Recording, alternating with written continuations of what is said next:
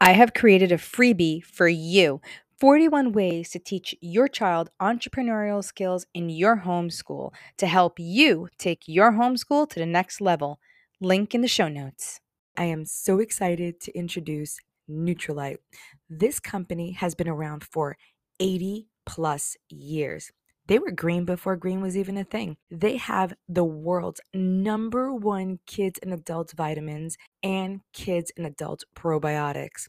This company uses the power of plants from seed to product to nourish and support you and your family's immune systems so you can have fun and enjoy living life together. Don't spend another penny on low quality vitamins that invest more in advertisement than the product. Arm yourself with Nutrilite vitamins and probiotics. With purchases over $99, there's free shipping. Stop losing sleep and time with your family and get back to life with Nutrilite.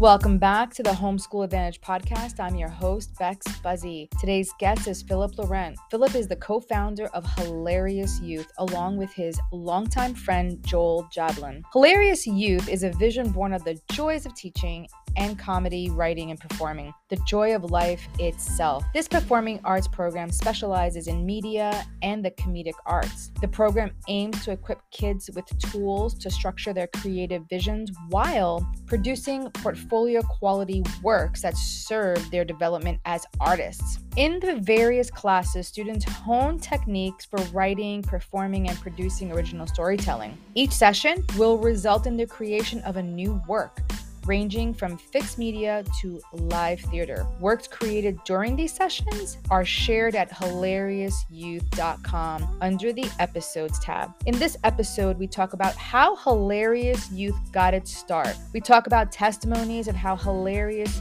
Youth helps students find their creativity and where Hilarious Youth is going with their vision. Go grab your coffee, go grab your tea and a pen and paper, because you're not going to want to miss what Philip has to say. Let's get into the podcast.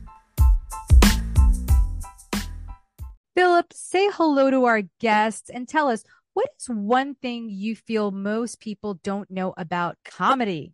Hi, everybody. So, Bex, first of all, thank you for having me on the show. Really excited. And great question. I think something people don't know, or at least don't expect or understand about comedy, is that it's a learned skill and a practiced skill. It is something that's not just a natural talent that some people have and some people don't, although certainly there is a lot of that to it.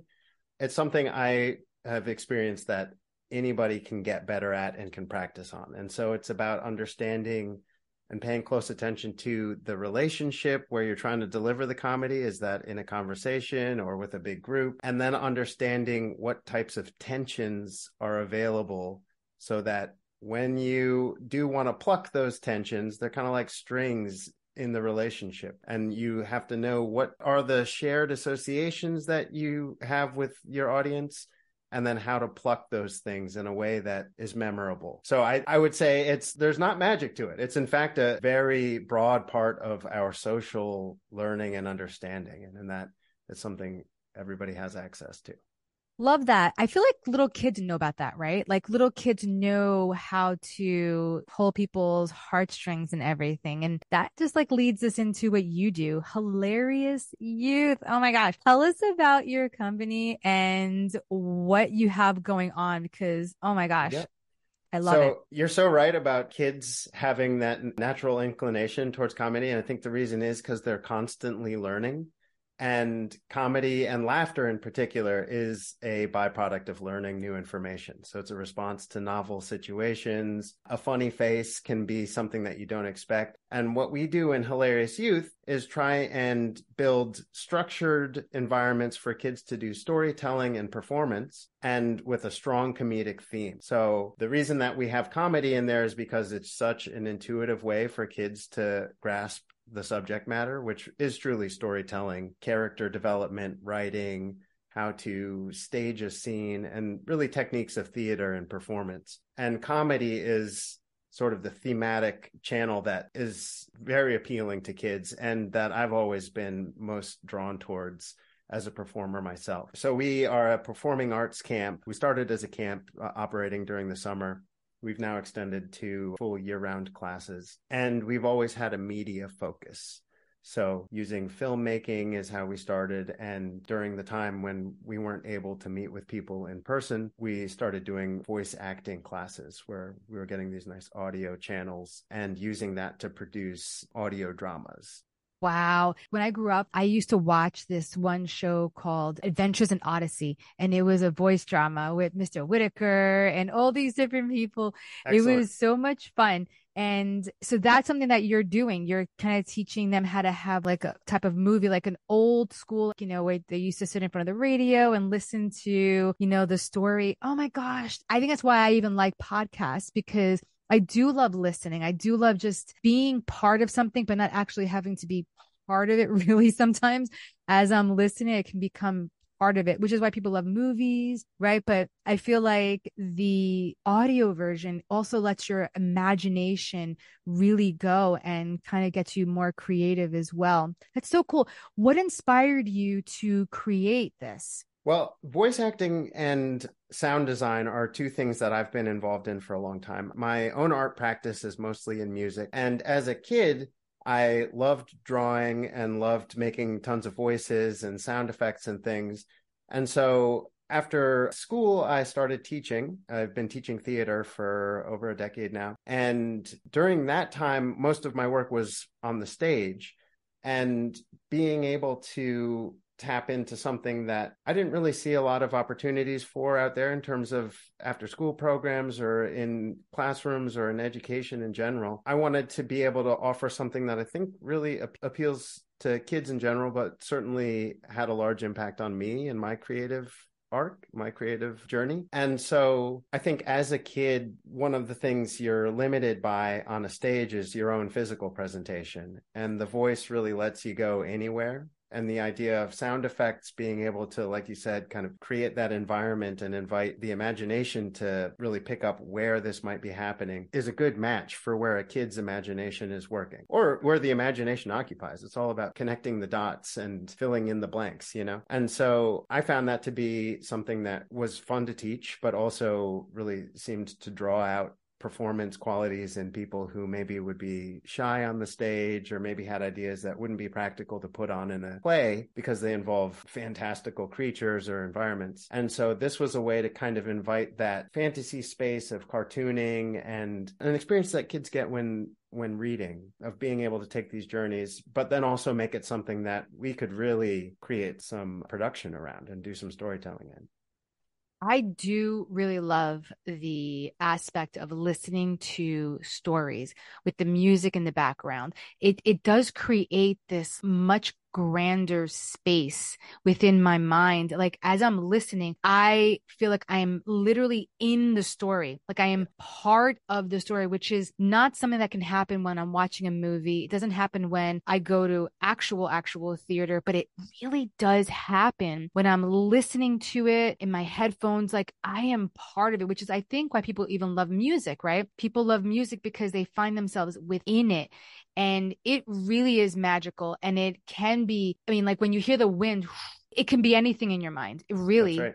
it could be anything. And like that sound of like, you know, Yep. or You it know, could be anything. there's an interesting parallel between and the medium of audio and doing radio dramas and this type of performance isn't necessarily tied to comedy in any way. There's a lot of different types of stories that can be told through that. But something that is a big part of comedy is setting up a punchline where your mind is able to connect the dots and the joke is maybe setting something up, and then what makes it funny is you know what happens next. And I think audio has that quality. There's this satisfaction of being allowed to think and use your imagination and then realize you're sharing a connection with what's on the other side of the speakers in this case, but what's on the other side of the interaction or the relationship. And there's sort of this melding of the minds that's so satisfying and sometimes produces laughter when it's kind of structured into a joke setting, but can also just be something really magical if it is where you hear something going on and your brain is able to say, this is what that must look like. And there's something very satisfying about feeling like you get it, And so Yes. I think Yes, I totally agree. I totally agree. So you had said you used to do funny voices.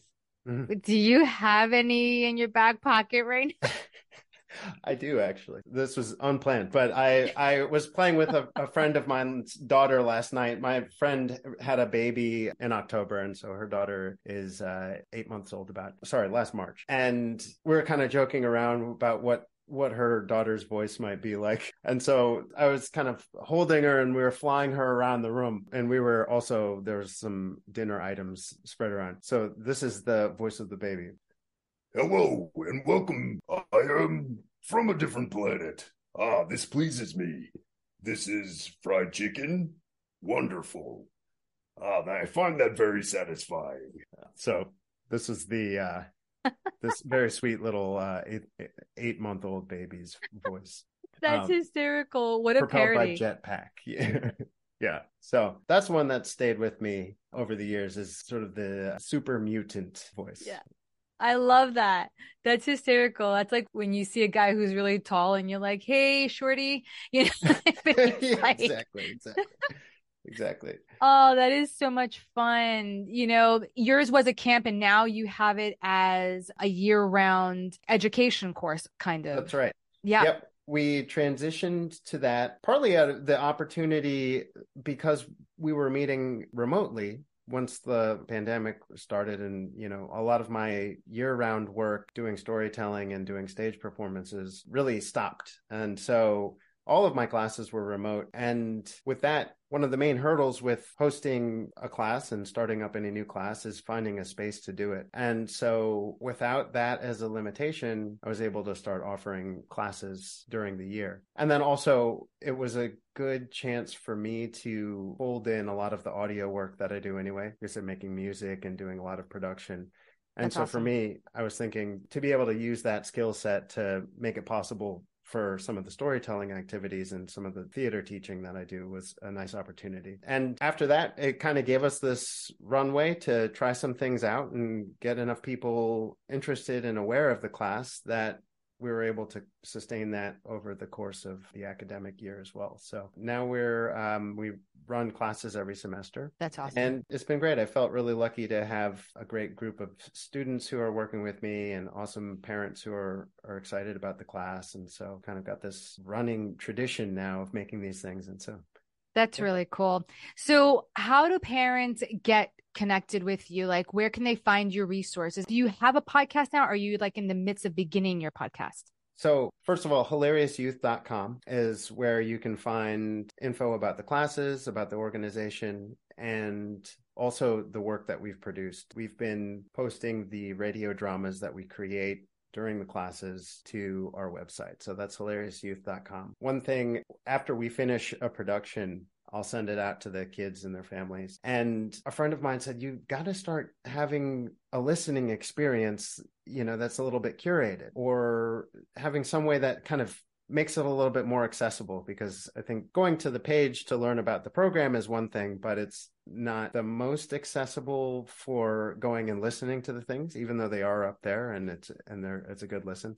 So we are starting a podcast, which is just titled the Hilarious Youth Podcast. And that will feature all of these things, but in more of a sequential and more designed for a smooth listening experience. So the Hilarious Youth Podcast is where to listen to the work. And it also has this nice quality of serving as our stage, being something where we're creating media. We don't have physical place that these things exist, and having the ability to create some kids content that actually features kid actors, I hope has merit from an artistic standpoint, as well as just, hey, here's this program that we're running, we feel great about. But even for kids who can't participate in the class or for whatever reason are on a different schedule, I think just hearing that, hey, wow, this kid did this, and I can imagine myself doing this. It's something that I hope inspires our audience wherever they find us.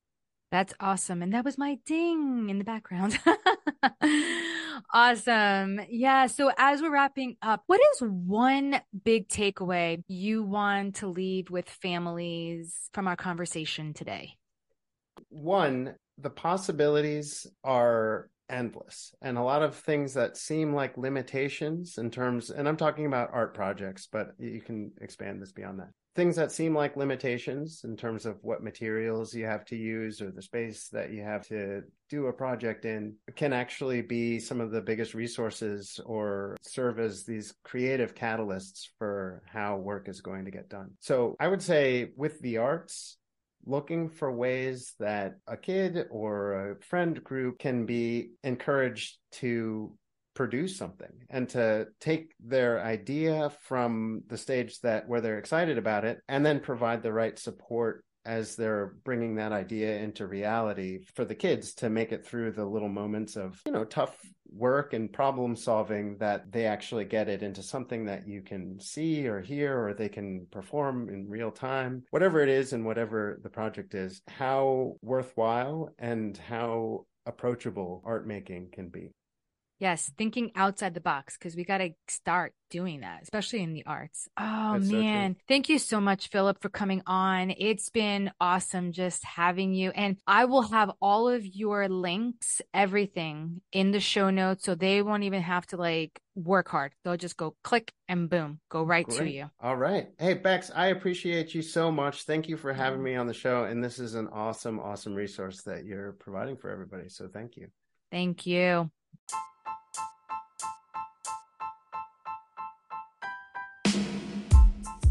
If you love the conversations we're having here on the Homeschool Advantage podcast, follow or subscribe our podcast to stay in the loop and never miss this amazing content.